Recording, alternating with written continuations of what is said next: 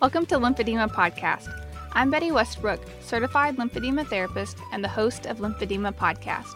The purpose of Lymphedema Podcast is to provide answers and explanations for people affected by the lymphatic disease lymphedema. This podcast is for patients, family members, medical professionals, and anyone interested in lymphedema. Each week, I discuss a new topic related to this disease to help you learn more and navigate better the journey ahead. Disclaimer: as a certified lymphedema therapist, all information provided is based on my professional experiences and education. I recommend that anyone who feels they have lymphedema or have been medically diagnosed with lymphedema seek in-person medical treatment from a certified lymphedema therapist.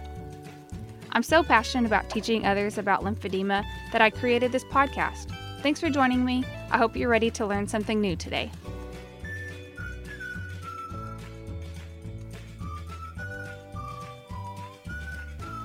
Welcome back for episode 10 of Lymphedema Podcast.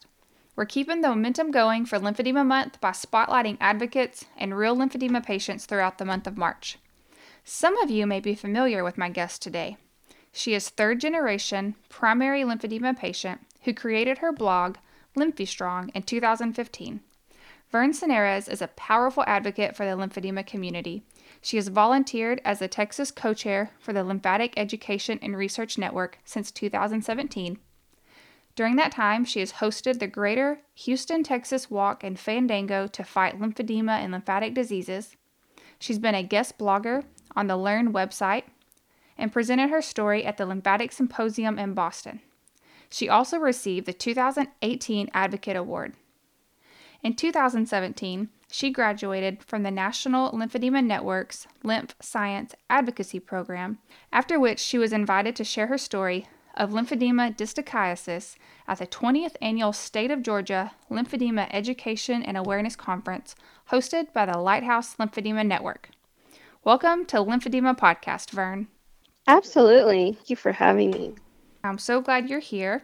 I've been so encouraged by your blog, LymphyStrong, since becoming a lymphedema therapist.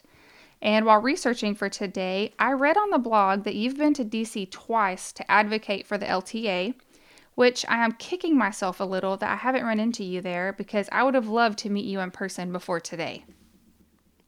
That would have been so awesome.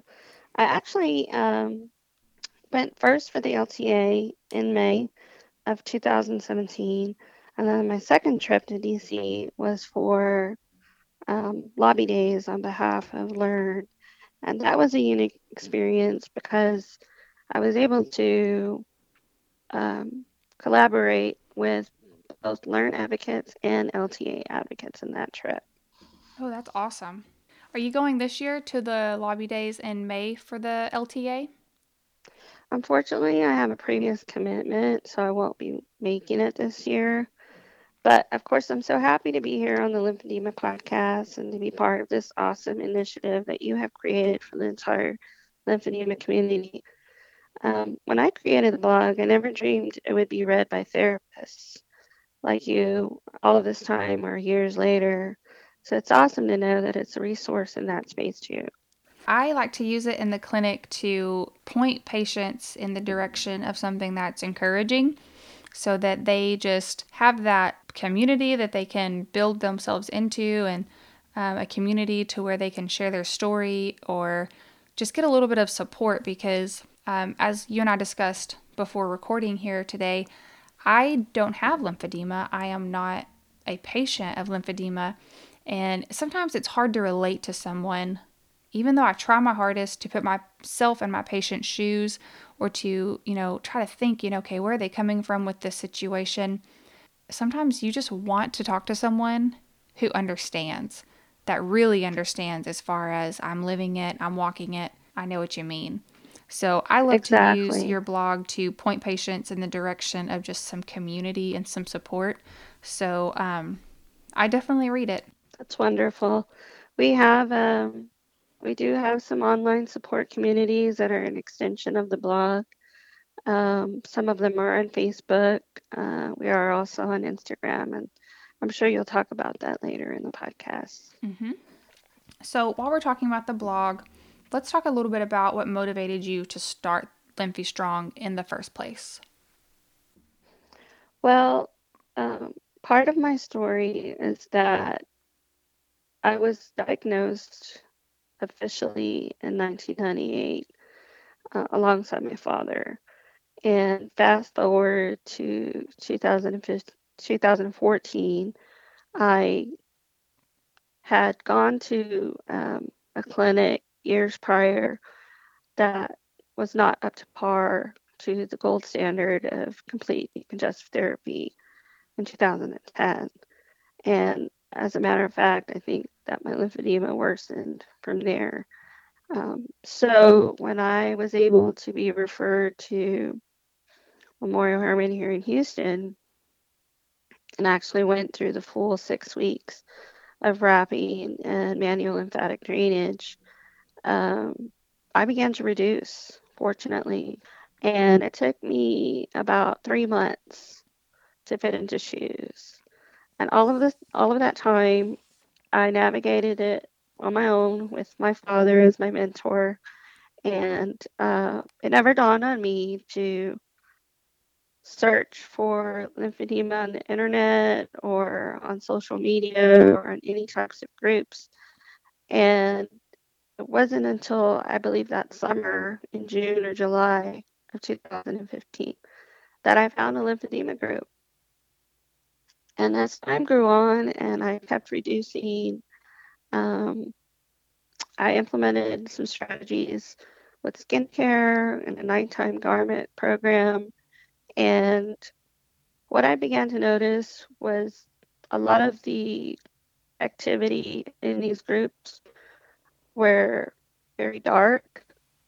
And in comparison to what I viewed as my father being very strong with this disease, I had this idea that we could create a blog together. So Limpy Strong always started out as a community. It started out as a community of two people. I sat him down and I explained what I was seeing online and that I wanted to create a blog. And he was a very small town Texas kind of guy that really didn't believe in the internet or anything technological. He preferred books or the newspaper or TV. So he asked me, he said, "What's a blog?" And I said, "Well, it's sort of like an online newspaper, but you get to write what you want, you publish it, and people read it." And his first question was, "Do you think anybody will read it?" And I had to laugh because of his face, because he said that lymphedema was depressing to have. And I said, "Yeah, but you manage it so well, even though you're so advanced." I said, you have such a positive attitude. I never see you get depressed about it. I never hear you complain about it. So there's something there. And you've helped me all these years, and I think it would help other people if we shared those tips. So I'm here to ask for your blessing. This will be as much your story as it is mine." And he said, "If it will help other people, then you have my blessing to do this." So that was the birth of Limpy Strong. And it has helped so many people. He would be so Yes. proud to see it. Well, I didn't know a lot about blogging when I first started. I just kind of flew by the seat of my pants, so to speak. Um, and, monitoring statistics and all of that stuff really came as an afterthought. But when people began to ask me about viewership or readership, um, I realized last year that it had reached over 138 countries worldwide. Wow. So what started out as what I thought were the only two people on the planet that had this, really just went worldwide.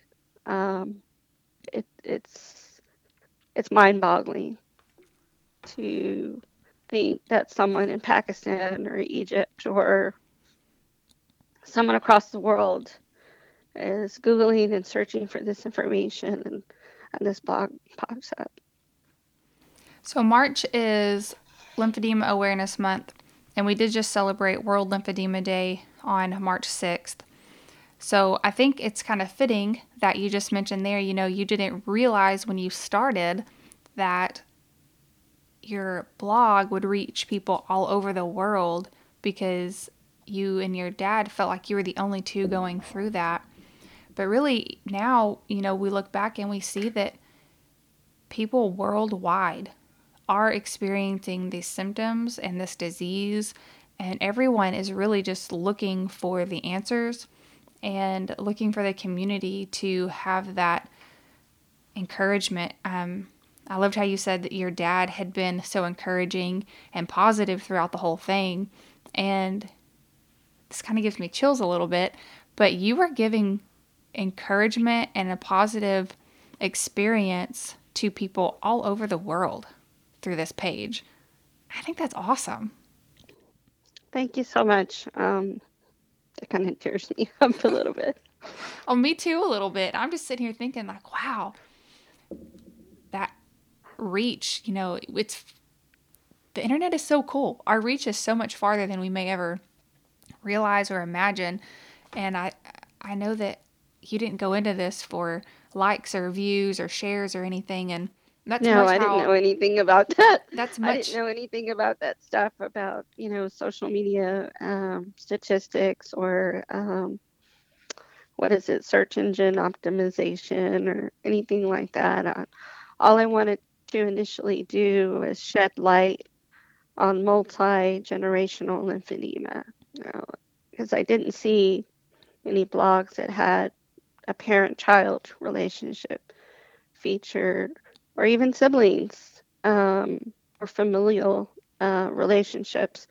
So that's initially what it started out, but from that seed, it grew into this, I want to say, forest. yeah, it's amazing. Because in my mind, when I started it, I thought that people that had populations that had lymphedema were secondary to cancer and primary or hereditary. And here I am almost 4 years later, and I've learned that people are getting lymphedema from seemingly innocuous, routine things, from knee surgery, from hysterectomies, from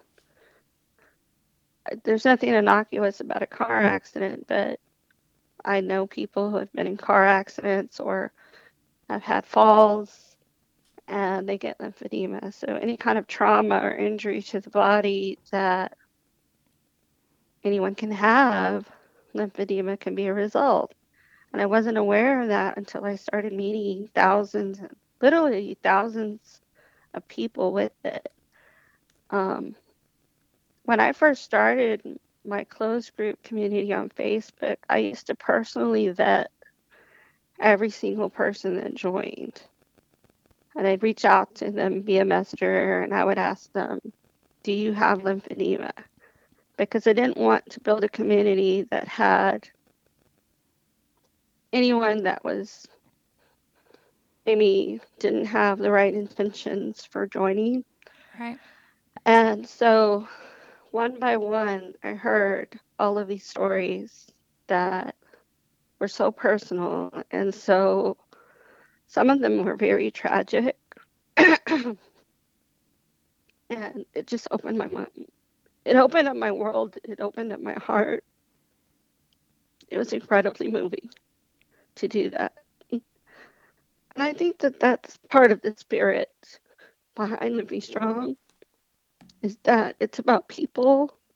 It's about the community. I never sought out to write anything technical. I'm not a medical professional like yourself. There are plenty of medical professionals and journals and scientific information out there on lymphedema, regardless of how you spell it. But Live Be Strong is about, like I said, it started out with 2 people, and it's about community. So, yes, I was definitely moved by everyone that joined and everybody that has followed the page so far. And I can personally attest to you vetting people because even though I've been a fan of Lymphy Strong, I just recently stumbled upon the closed group, and that's kind of how we got hooked up. Is you were like, "Hey, you didn't Yes. fill out the questionnaire." Yes. So, Yes. anyone listening, she is going to find you. Yeah. Yeah. I mean, if there's an interest, if yeah, I definitely ask questions. Maybe it's just a sense of, you know, I know people share some of their more personal, they share things like photos, they share intimate feelings about the disease or symptoms, and that's not for everyone to see. And so it's a matter of respect and privacy, and again, creating that sense of community um, behind what we're about. And the whole mission of those closed group communities is to reach people like myself and my father from small town USA in the middle. You know, I grew up in a small town that was in the right smack in the middle of Corpus Christi, Houston, San Antonio, and Austin. So if you got a major illness and needed major surgery, you had to decide whether you were going to drive to Houston or drive to San Antonio to get treatment. Right. There was no lymphedema treatment. My father wasn't diagnosed for 24 years. And the only way he got diagnosed is because when I graduated from Texas A&M and I started my job here in Houston at Shell, I was driving down the freeway and I saw a billboard that had a picture of a leg that looked like my father's leg. If I had never seen that billboard, we would have never gotten diagnosed. If I had chosen a job in San Antonio, maybe his life and my life would have been completely different. Um, I wrote Wow. down that 1-800 number and on the way back home from work that day, and my mom made the appointment, and we all went, and um, they treated him. They were able to reduce him by 40% only. You know, the rest of his leg was fibrotic, and they said there was nothing they could do. For me, they said I was too mild. So I kind of have a chip on my shoulder about that too. Um, for any therapists out there that are listening, I don't think that there's any case that's too mild. You know, we need to be in a position where we treat lymphedema or the potential for lymphedema like we do diabetes. We need the education. If I had received the education on how to wrap, when to wear compression, formal education, not just hearsay from my father, a formal direct education, then I don't think I would have gone bilateral on a plane. You know, I went bilateral when I took a flight from Houston to Honolulu in 2007. It was an 8-hour flight. I wasn't wearing compression. And within hours off of stepping off that plane, my left leg began to swell. And Mm. this was a dream vacation. It should have been a dream vacation. But I didn't know because my father didn't fly. Um, that wasn't a tip that he could pass on to me. And so it's just really important that regardless of how advanced or how minimal the stage is, that all patients receive equal opportunity to education on the do's and don'ts and preventative care, particularly with respect to cellulitis.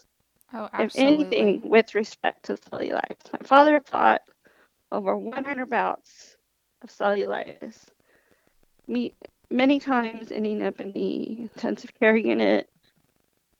I remember being a little girl, um, 6, 7 years old, and my mom always had this hospital go bag packed because my dad would get cellulitis so many times that she actually had a duffel bag packed with extra clothes, toothbrush, things ready in the event that we had to go to the hospital in the middle of the night or middle of the day, just on an emergency basis.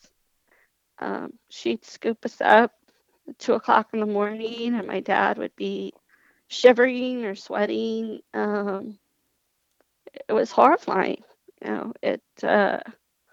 For a child to realize that their parent could die and not know why. They didn't have a name. I just wish I could give you a So hug it's right important. now. It's important. It's important. I know people think sometimes that this page is about likes and stuff, and yes, there are components to that. But statistics prove that if you read it, if you say it, if you write it, you will memorize it. And that's why I have the page as well, because the more people see the word lymphedema, the more they see stories. I'll tell you a story, Betty. About a month before my father passed away, I was he had his last bout of cellulitis. Before he passed away, he got cellulitis, ironically. And we were in the ER. He was stage 4 metastatic cancer. And I was with him, and this doctor, I'm very short. And this doctor was maybe 6'3", 6'4". And he walks up, and he was fine with the whole cancer and all of that. But he told me, he stuck his hands in his pockets, and he's had this stance like he's at a baseball game or something. And he told me that lymphedema prior to a cancer diagnosis was impossible, and that I was crazy. And I said, let me speak very slowly and let me spell this for you. Lymphedema distichiasis is caused by the FOXC2 gene. Write it down. Go look in your little computer. Come back and talk to me, okay? Because he's had this for over 40 years. And that's why I'm wearing these ridiculous stockings in 90-degree weather in Texas. He went away, comes back 5 minutes later. And what was that again? He gets out his pad, his pen, and all of a sudden he starts listening. So, for a doctor in Texas, again, small town Texas, to tell me in 2016 that lymphedema prior to cancer is impossible, that's disturbing to me. It's very disturbing. I like that he knew that it was associated with cancer, but the fact that he was dismissing the primary lymphedema form was very disconcerting. I'm a little in shock, I think. Yeah, I was Wow. in shock. I was in shock, and then I was enraged. And then they admitted him. He had 2 IVs going in each arm.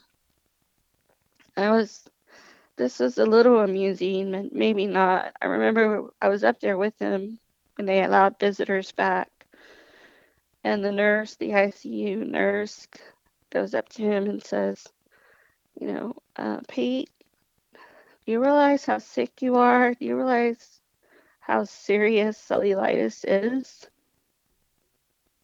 And he rolled his eyes and he said, ma'am, I've been having cellulitis bouts since before you were born. No disrespect. Can I just get a cup of coffee and maybe a breakfast tray here? I mean, after 100 bouts of Yeah. cellulitis, you're kind of an expert on, yes, I know exactly how serious this condition can be. Yes. So it was bittersweet to look back upon those types of memories, but they do reveal the darker side of this disease and how important it is. And this is what we talk about week in and week out in our online support communities. We talk about maintenance, we talk about compression, we talk about some people go down the surgery path, we talk about exercise, diet. All of those are factors in maintaining lymphedema. And again, we're not medical professionals or looking to give any medical advice, but when you have a support system in place, you're more likely to be successful in managing this disease. Absolutely. So I want to switch gears just a little bit because the history and the background of Lymphy Strong is so important, but I do want to highlight your specific primary lymphedema diagnosis of dystichiasis. Mm-hmm. And in as much detail as you're comfortable with, would you just share part of your story about your diagnosis and your process as well?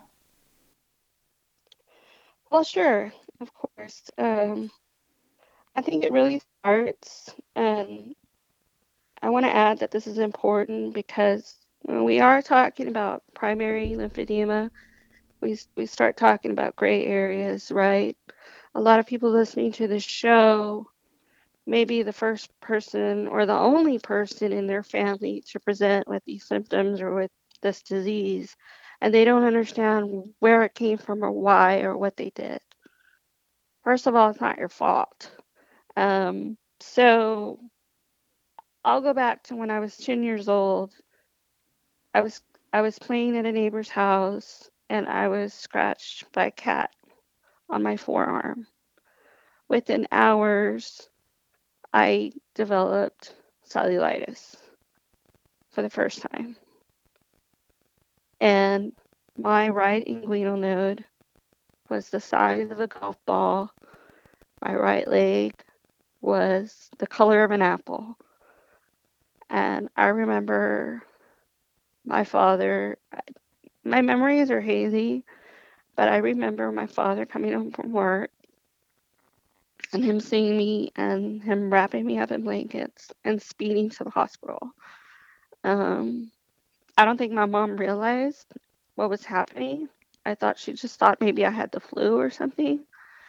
But he was able to recognize the signs of cellulitis straight away. It was no problem for him. So that happened when I was 10 years old. And then 10 years later, when I was 20, is when I developed lymphedema. I was in college, and I just first started to notice that my foot was tight. And I was so afraid to bring it up. I kept thinking, I kept thinking, well, maybe it's in my mind. It would swell at the end of the day, and I thought, well, maybe I need to switch my backpack to the other arm. I'm just putting too much weight on that leg. But when I eventually got up there, because remember, we still didn't have a name. We didn't have a name for the disease. All they kept calling what my dad would develop was cellulitis, but lymphedema is not cellulitis. The swelling itself is not cellulitis. So I didn't even know what to call it. I finally told my mom, and my mom's like, we got to tell your dad. And I was like, no, I don't want to tell dad. And when I finally got the guts to tell him, he punched a hole in the wall. And he said, this family's cursed. That was so heartbreaking for both of you. Yeah, and he said, I'm sorry I gave this to you. I don't know what it is. I'm sorry. And I said, it's okay. We're going to be okay. I'm doing something new with Vern's interview. We want to interrupt today's episode to invite anyone listening in real time to join us tomorrow, March 12th at 7 p.m. Central Standard Time for a Facebook Live Hangout. Listening in real time means you are listening to the sound of my voice on March 11th, 2019. If you're listening and it's March 11, 2079, sorry, but you've missed out. To be part of our Facebook Live, you must be a member of the closed Facebook group, Official Lymphy Strong Inspiration Group. This will be my first ever Facebook Live, so here's to hoping I don't make a fool of myself. I can't wait to meet more of you beautiful people tomorrow. Feel free to email me any questions you may have to lymphedemapodcast@gmail.com. If you won't be able to watch live, I will answer and give you a shout out so you can watch it again later. Oh, and the rest of our interview, it'll be posted Wednesday the 13th. Be sure to finish listening to Vern's personal story of her journey with lymphedema distichiasis, as well as her advice for others with primary lymphedema.